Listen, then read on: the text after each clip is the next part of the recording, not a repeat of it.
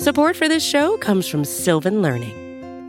When children love learning, they can tackle any challenge life throws at them. Sylvan's Insight Assessment can help you determine if your child is ready for what's ahead. It can also identify gaps in learning and point out areas that could be of concern for your child so they can tackle what's to come. And right now, it's the best price of the year at $29. Go to sylvan29.com to learn more and get your child's assessment for only $29. That's SYLVAN 29.com.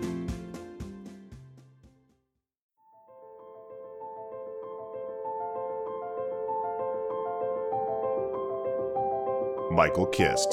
You caught me not listening again? Benjamin Solak. You never listen! It's the Kist and Solak Show, presented by SB Nation and Bleeding Green Nation.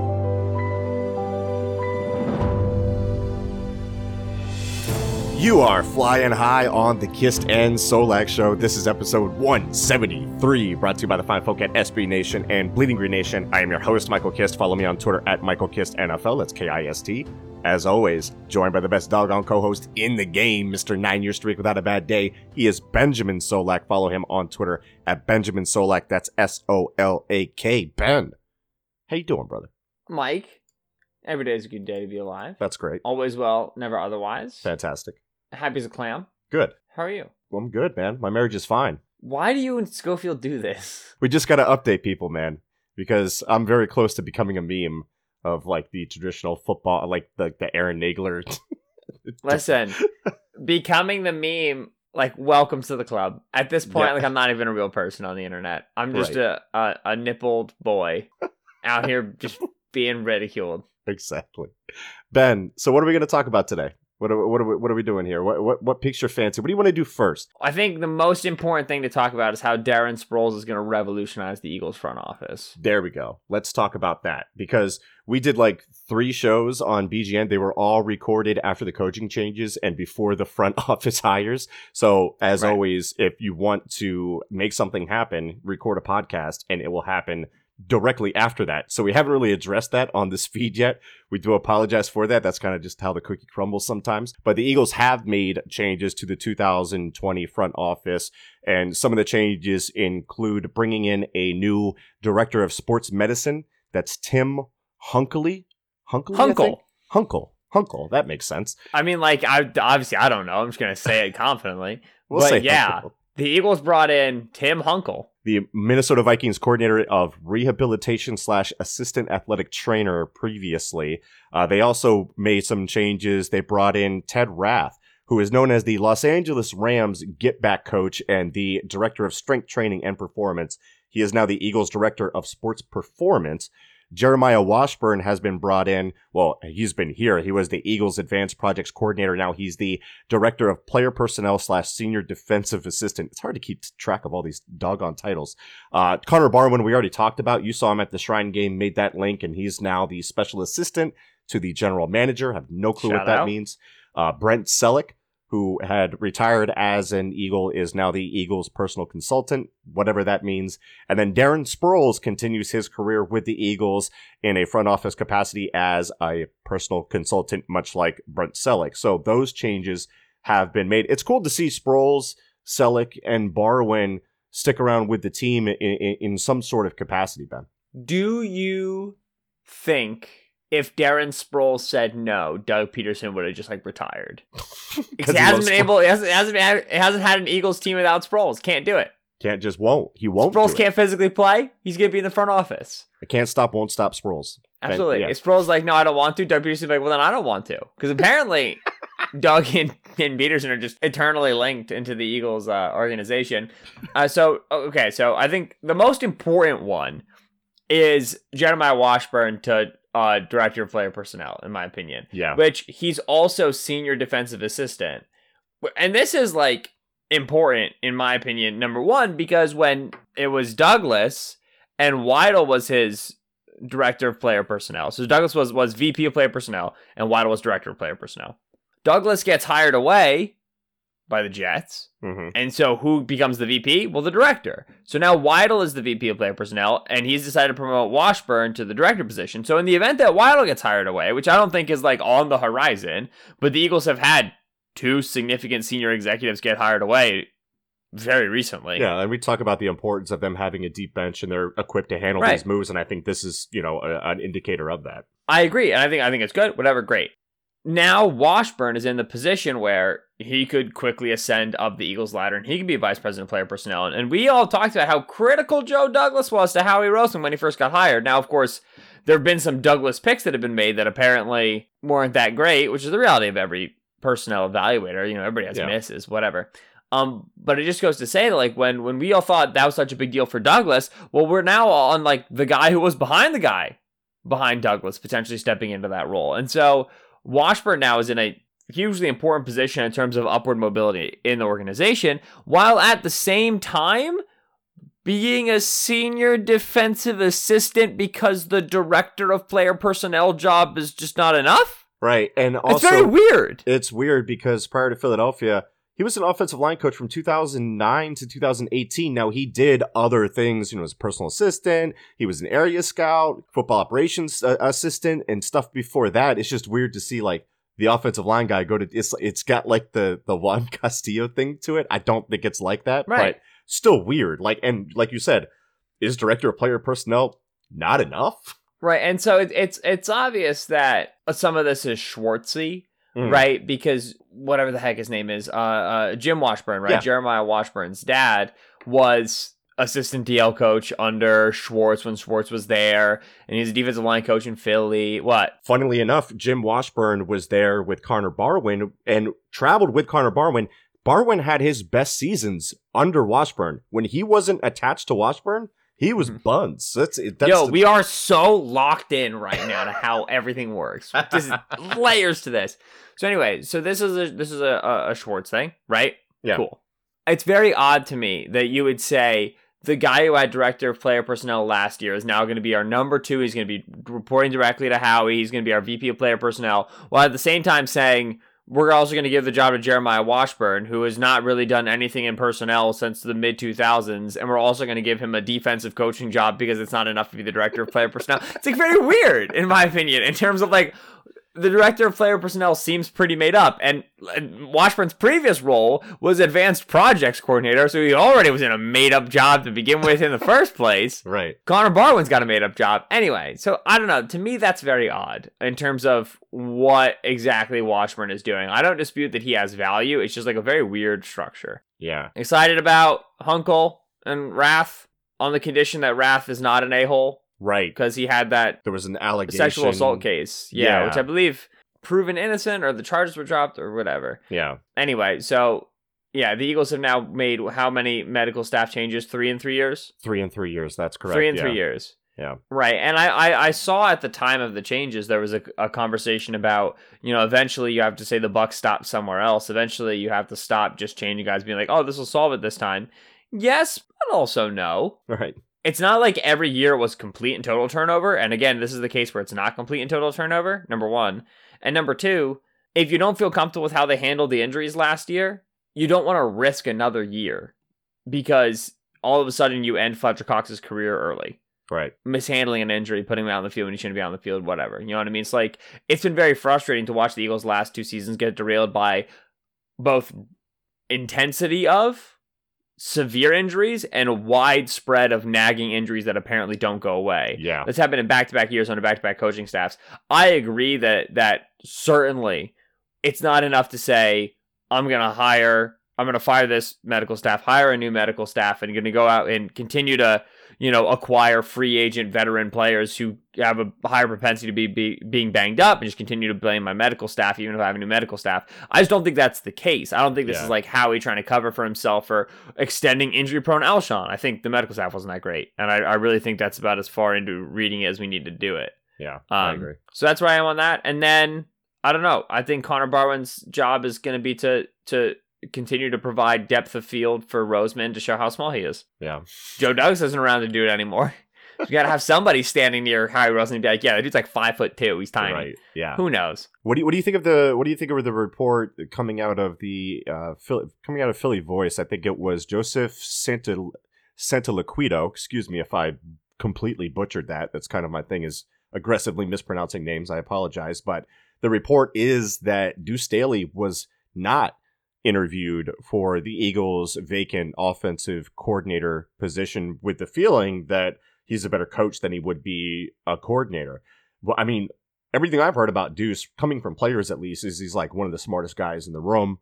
And like they were kind of priming him for it when he called plays at the Shrine game. I want to say 2-3 years ago, was it? Maybe 4 years ago.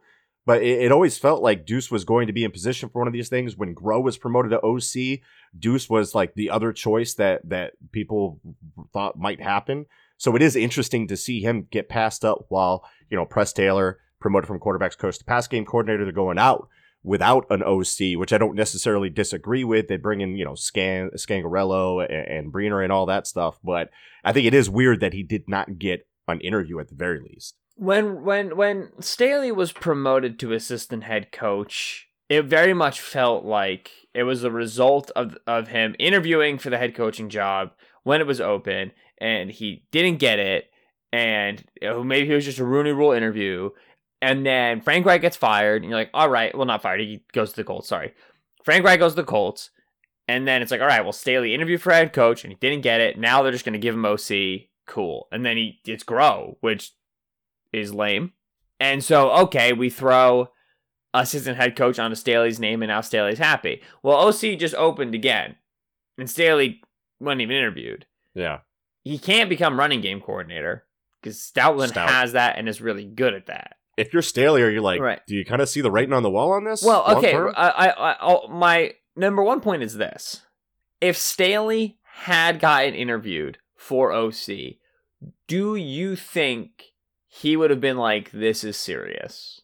Because at some point, you probably have to be like, no. You're yanking my chain, brother. Yeah. Right, like you're stop. just giving me these interviews to give me the illusion of upward mobility, which does not actually exist in this organization for me, and not for anything Staley's done poorly. Right. It's just to say that the Eagles have a running game coordinator that they really like, and they have a play caller that they really like. And what does promoting Deuce to OC really accentuate out of that dynamic? Right. And if it gets Staley closer to the play calling and game planning process of Peterson, which just from Philly's perspective makes it more likely that he gets hired away and they lose their running backs coach.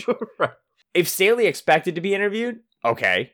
But I imagine he probably has kind of gotten it that he's not going to get the interview. And then for the Philly perspective, you don't, obviously, like, to an extent, because you want to be seen as friendly to positional coaches, but you don't want to give your running backs coach, who you like a lot, a more attractive resume to go be the offensive coordinator somewhere else, because it's not going to happen here.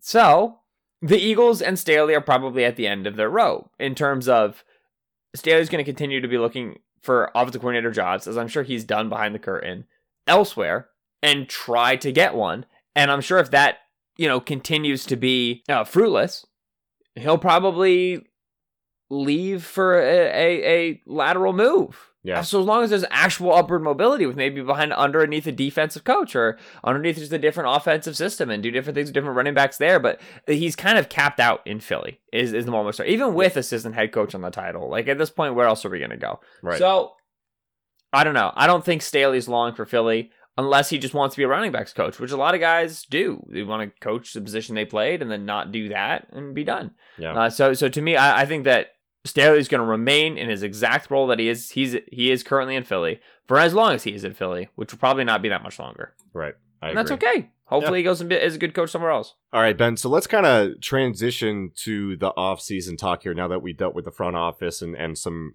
coaching staff stuff here. And like this part of the off-season, sitting here February 12th, is the most difficult to project moving forward. Players need resigning, players need to walk, players need to be cut, free agents need to be considered and signed or not signed, and those ripples eventually find their way to the draft, which there are similar questions raised there. And at this stage, it's like trying to put together a complicated mosaic, but the small colored glass pieces are all jumbled, and there's extra twists. There's pieces you won't need, but they make it all the more difficult to get a sense of what the final product will be. And getting a sense of that is even harder when that you consider that me and you, Ben, and the gentle listener, to use a Roman term, we have citizenship without the vote. So ultimately, we're just doing the best we can to put this mosaic back together. And oh, by the way, we're doing it in like a pitch black room. All that said, there is no reason that we can't have any fun with it and at least get an idea of what we think will not only be the ideal way for the Eagles to approach this whole process, but the way that we think they will, which hopefully lines up, or maybe not. Maybe we're idiots. There's a very good possibility that there's a reason that we're here and Howie and company are doing what they do, regardless of what people on the internet will say about Howie. But building a winner is hard. But for all the criticism that Howie Roseman has faced after his short stint in the sun as the man who emerged from the broom closet and having his triumphal parade, I mean, he's done it before. And you look back to what he did in the 2016 offseason, trading away Byron Maxwell, DeMarco Murray, Sam Bradford, Kiko Alonso, re-signing key players like Zach Ertz, Lane Johnson, Malcolm Jenkins, Vinny Curry, Brent Selleck, signing guys in free agency like Brandon Brooks, Rodney McLeod, Nigel Bradham, Steve Wisniewski, and so on. Drafting Carson Wentz, Isaac Seumalo, Jalen Mills, all guys are starters. The Super Bowl was largely won with that entire process. That was the foundation for the 2017 season. And look, I'm not trying to give Howie a pass on everything. I don't think we've done that either. But it is important to note that he has done this before, and he's obviously gone through phases of learning lessons and improving upon his flaws. So while I can't guarantee that he's going to nail the process like he did in 2016 in a way that will have a long-reaching impact like that one did after cleaning up all of Chip Kelly's disastrous mess, maybe we can calm down on the defeatist attitude a bit if you're a bit down on the guy. That's all. But what's your confidence level on Howie? It's extremely high. There you go. Very good. I like him. He should keep doing what he's doing. It's difficult to grab the individual arguments as they bloomed during the season. But like I remember when it was all he did was sign off-injured veterans, and it's like, well, I'm here to tell you off-injured and veterans are the same thing. And, like, you know, you have to sign some veterans in order to make the cap work with your high-priced young dudes that you drafted. And sometimes veterans get hurt. Oh, he shouldn't have extended Alshon. Well, we didn't know about Alshon that he was going to get hurt and regress in 2019 when it was extended. Sometimes you extend players and it goes poorly. You're not allowed to say you shouldn't have done it with new information he didn't have at the time. Like, you know, a lot of the criticism was born of the frustration of a season that underwhelmed relative to preseason expectation. Eagles were supposed to be Super Bowl contenders. Lost some players due to injury. Did not have rookies step up in a significant way in the gaps of those injuries. Andre Dillard, J.J. Arthur-Whiteside. And then had a late surge, made it to the playoffs, lost in the wild card round, had some good players come back, play well. Sometimes it doesn't go your way. Yeah. The amount of luck that is involved in the season, like we always talk about. So I didn't view anything that really happened in the last offseason and the last regular season as a referendum on Roseman in the same way that, like, Torrey Smith not actually really being a big part of the offense in 2017 wasn't a referendum on Roseman because the Eagles were winning instead of losing, so nobody really talked about it. You know, it's part of what it is. So it's weird because the only thing, it's not true. The one thing go ahead was the Nelson Aguilar 5th-year option, but we've already talked about that. I don't like the Alshon extension. You didn't like the Nelson Aguilar 5th-year option. I mean, we all have our gripes. At the end of the day, this is a GM. Won a Super Bowl, and then they were the 31st worst in adjusted games lost, won a playoff game. The only team to do that since Football Outsider has been tracking it. And I feel like they're going to be very similar when it comes to that when those numbers are released this year. So he's done his fair bit. It's hard to like separate. Yeah, the expectations were Super Bowl, but with how injured they were, they had to reach into the depth of that roster to go win games. Right. So I think the best way to become a really bad football team in the NFL is to say, hey, we had a season that underwhelmed relative to expectation. Let's change things. Right. Like wholesale changes, not like let's recalibrate or anything like that. Let's blow it all up. I just said, you know, I think it's a good thing that they changed the medical staff. My general understanding of the medical staff last year is they didn't do a very good job. And probably when your medical staff doesn't do a very good job, you should look at alternative options for your medical staff. But it is to say, right, if you know, like, Roseman needs to, you know, like, change the way he does this, or he'll be on the hot seat or whatever. No. You know what I mean? And like, again, the first dude to tell you that Roseman doesn't have all the answers would be Roseman. Right. All decisions are bets. Is and that's the line that we love from what he's shared at Wharton, the business school conference there at Penn after the Super Bowl season. All decisions are bets. Why did he say that? He said it within the context of, hey, the analytics say don't trade up a ton of picks to move up in the first round to go get a quarterback. Why'd you do it? And he was like, we needed one and we believed in the guy, and you have to make decisions that are risky bets, and that's what's necessary. And so decision-making process has to be understood in the paradigm, in the schema of what's the risk, what's the reward, and do we believe that there's positive value here? That's not to say, if I just make this decision, that decision, and other decisions, why didn't I just sign all the good young players who never get healthy? Well, it's because it doesn't go like that. So you have to take risk, and eventually risk catches up to you. Yeah, I think ultimately the way I feel about it is perhaps the reaction after 2017 of Howie Roseman is a god and can do no wrong was an overreaction, and perhaps the 2019 to 2020 feeling of Howie Roseman can't do anything right is a bit of an overreaction. That's how I feel about that. When we come back, I've got a serious gripe with Howie Roseman about a wide receiver he's looking at. Oh, wow. That's coming up next here on the Kist and Solak Show. We'll be right back. Support for this show comes from Sylvan Learning. As a parent, you want your child to have every opportunity, but giving them the tools they need to tackle every challenge, that takes a team.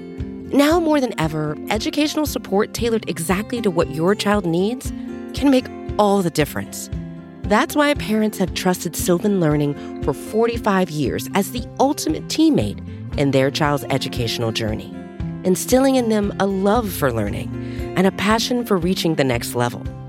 And Sylvan's Insight Assessment can identify gaps in learning and areas that could be of concern for your child. It's a 360-degree view into your child's learning that you can't find anywhere else, and helps ensure that your child didn't miss something in school that might put them at a disadvantage in the future.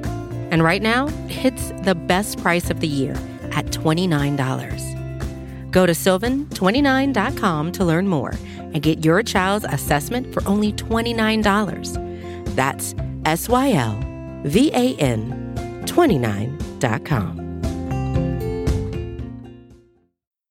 And we are back here on the Kist and Solak Show, episode 173, SB Nation, Bleeding Green Nation, bringing it to you. Michael Kist here with Benjamin Solak. So, Ben, as we transition towards the offseason, I wanted to start to look at like some potential free agents that the Eagles could bring in. And since we really have like the first name that there's a link with, according to Jeff McClain anyway, with the Eagles, I wanted to delve into him. First, let's take a look at Demarcus Robinson, the wide receiver from the Kansas City Chiefs. And before I watched some of his film today, this is what the analytics said about the guy. And just like the baseline stats up first, last year was his best as a pro. He was targeted 55 times, 32 receptions, 449 yards, 4 touchdowns. So 2 straight years with 4 touchdowns. Last year had a 67% catch percentage. This year was 58%. Those are fine numbers. The first thing that really popped out as a negative was the expected yards after catch. So if you're unfamiliar with what that is, Next Gen has this great stat that takes into account all of these different factors at the catch point, like speed at the catch, proximity to defenders, and so on, and gives an expected yak for that play. Then whatever the receiver gets after that impacts his X-yak differential. So for instance, if Robinson catches a ball and has a defender right on him and his X-yak is 1 yard, he ends up getting 2 yards. He's at +1 for that play, and then they tally it all up for the average at the end. The Eagles didn't have a single receiver in the black in this category, and that would not change with Robertson. He was at -0.5. So that matches the film that I saw. He's not real dynamic after the catch. PFF, let's go to them, graded him 95th out of 103 wide receivers last year. And while those grades are not gospel, I've always said they're typically at least a decent baseline. He was literally 1 spot ahead of Nelson Aguilar, which, as we know, based on Aguilar's season, that's not encouraging. His yards per route run ranked 95th out of 103, which oddly enough, the next worst was also Aguilar. So since we've mentioned Aguilar twice, slot guy, what about Robinson in the slot? Maybe we can get some production out of that way. So, well, the guy really doesn't operate out of there. He's mostly an outside wide receiver.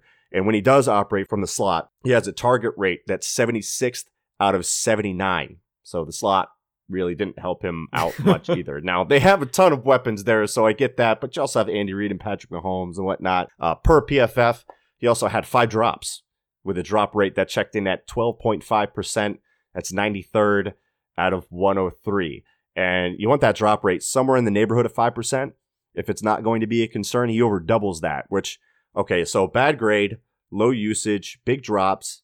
Sounds like an Eagle to me if I ever saw one looking at the 2019 season. I mean, the guy had 3 drops in the divisional round and played a decent role in why the score was 24-0. Here's what it comes down to me. This is my concern with his production. He had 1 game last year where he was actually productive. It was week 2 against Oakland.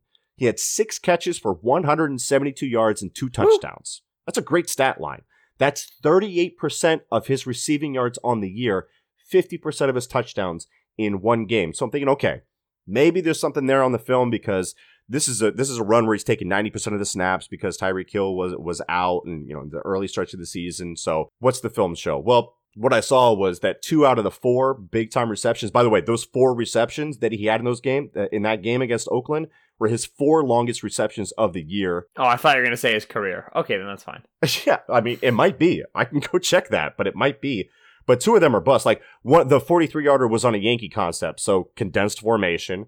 He's got the post. The guy on the other side has the deep crosser. The safety goes with the deep crosser. The cornerback on Robinson has outside leverage, expecting the safety to be there, and he's not.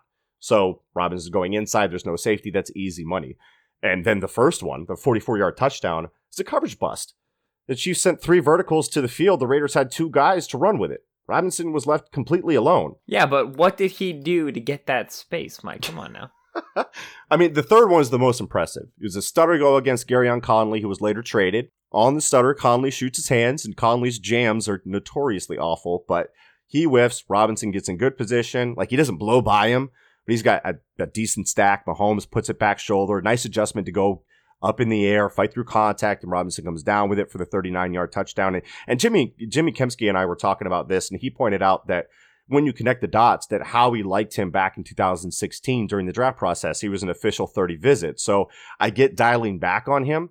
But, I mean, to me, this is just he's a 6'1", 203-pound dude with a decent catch radius that runs a 4.59 with a solid 3-cone and broad jump, has marginal tape, questionable production, a case of the drops, and probably has a wide receiver 4 ceiling, to be generous. So if they sign him for depth purposes, whatever, but hopefully they do enough elsewhere at the position that he's fighting for a job. Because while he's better than some of the guys that they had to bring in off the street towards the end of the season last year, and that has value to it when you're talking about depth, even though that's an absurdly low bar, I get that part of it.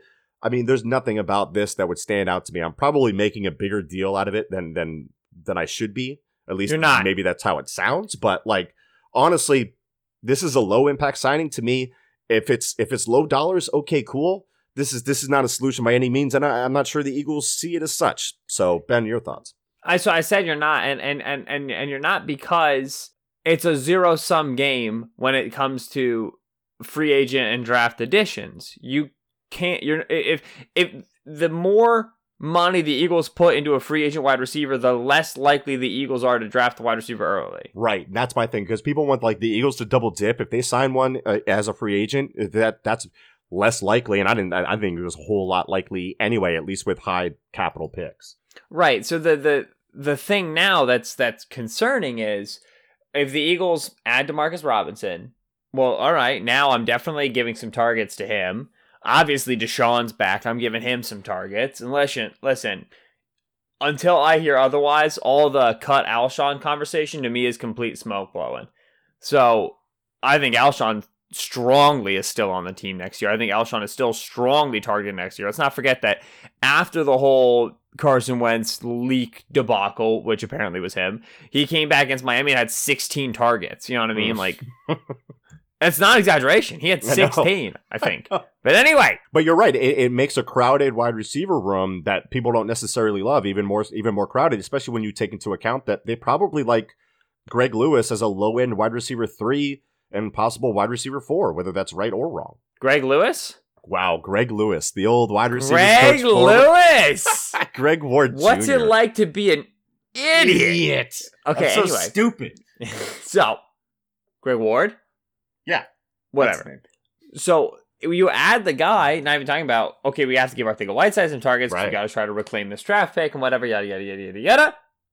You're not spending an early pick on a guy who's not going to get that many targets. And I know that sounds stupid because the Eagles spent an early pick on a wide receiver and didn't give him that many targets last year. But that's not how that's supposed to go.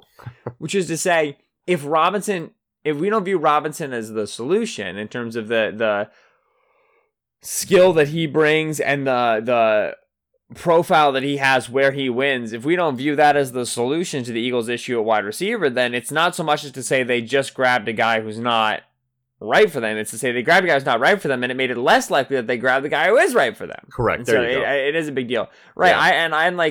I've watched little to no Demarcus Robinson. I couldn't tell you a thing about him, but I agree with you in the sense that what I think that they need is a proven intermediate to deep player. And while Robinson has a highly competitive yards per catch profile, we haven't really seen him win that way in the league at a point where you're like, yes, this is consistent and can work on a weekly basis and he can be this threat for me. So Yeah. I'm not thrilled with it. I'd like it better if I knew they were going to do something else as well, but I'm not sure they will. So looking at the potential free agents, we'll go through them kind of quickly here. Is there anybody that stands out to you from this free agent class that you think is a viable target for the Eagles? Because number one, there's Amari Cooper, which, okay, if you're willing to pay that guy a boat of gold, he's going to get a ton of money if he hits the market. There's AJ Green, which is like, okay, you don't like old guys that get injured all the time? AJ Green is not your guy. So not really excited about that. He's 32 years old. Robbie Anderson, who the Eagles have tried to grab before, is going to hit the market, and he's going to get a payday, and he's the burner. I think if there's anybody that the Eagles should be eyeing as far as, getting a field stretcher, then he's that type of guy. We'll see if they want to be competitive in that market for them, if they can afford that, so on and so forth. Emmanuel Sanders is 33, had a pretty doggone good year last year. Maybe he's a possibility. Emmanuel Sanders said stop talking about his age. Do you see this? Yeah, I know, because he was good last year. He didn't look 33, especially coming off that injury that he had. Mike, you don't look 33. He was super impressive. Brashard Perriman from the Buccaneers, who came all late in the year. Randall Cobb with the Cowboys. Bringing back Aguilar, no thanks. Devin Funchess, I'm going to pass. And then there's Demarcus Robinson on the list. I'm taking this list, by the way. These are the top 100 free agents by our friend Shil Kapadia from the... Big up, Shil! Anybody on that list entice you? Right, so I like dedicated slot dude Danny Amendola / Randall Cobb / Rashard Higgins from Cleveland. That's what I would want to do.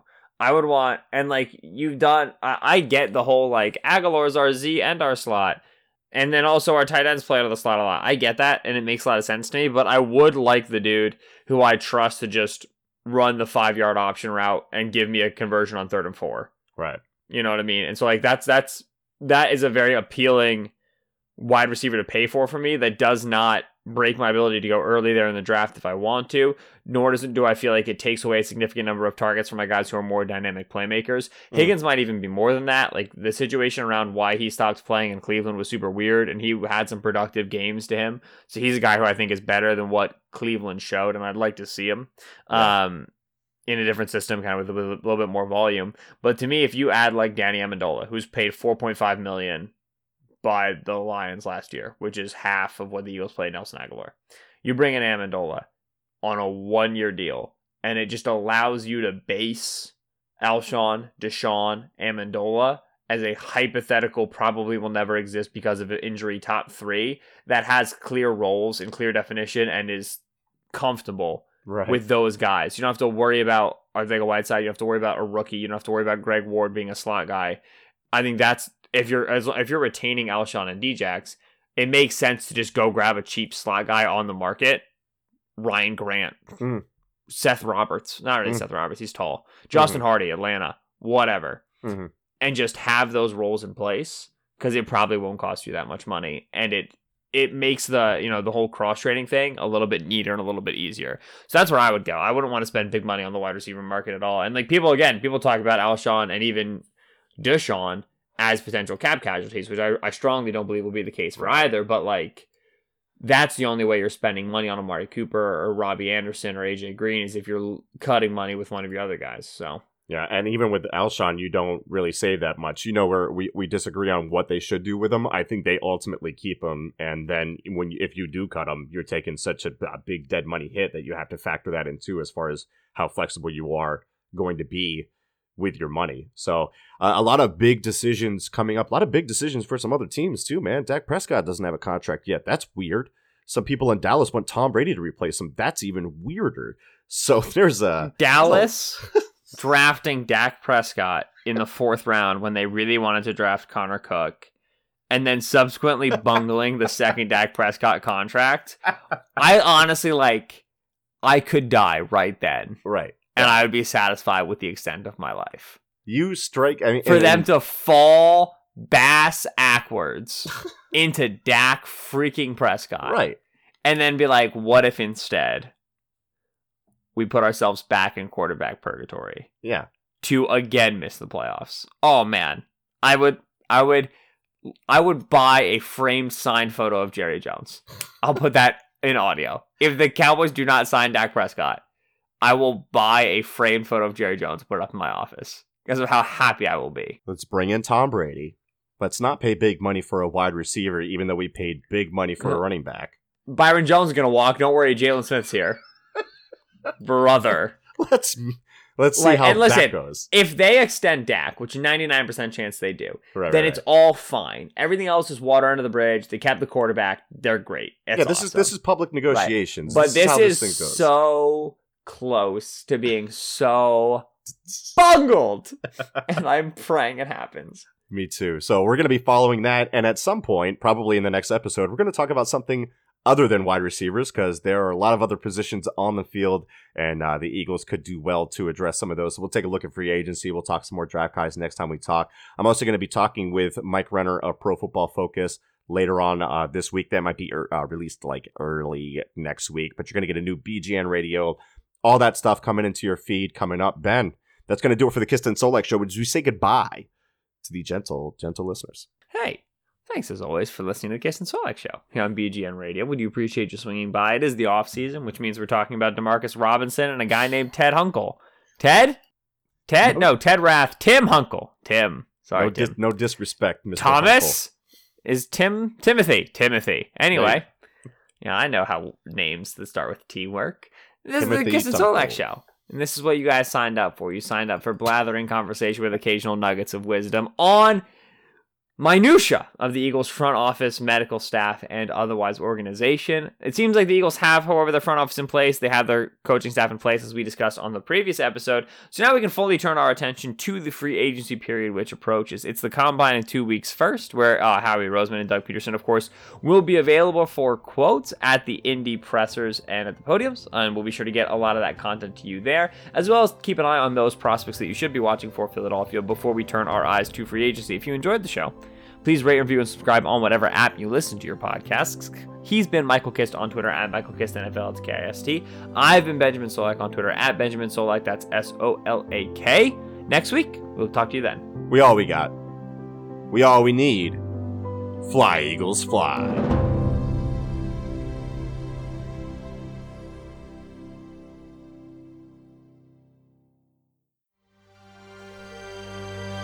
BGN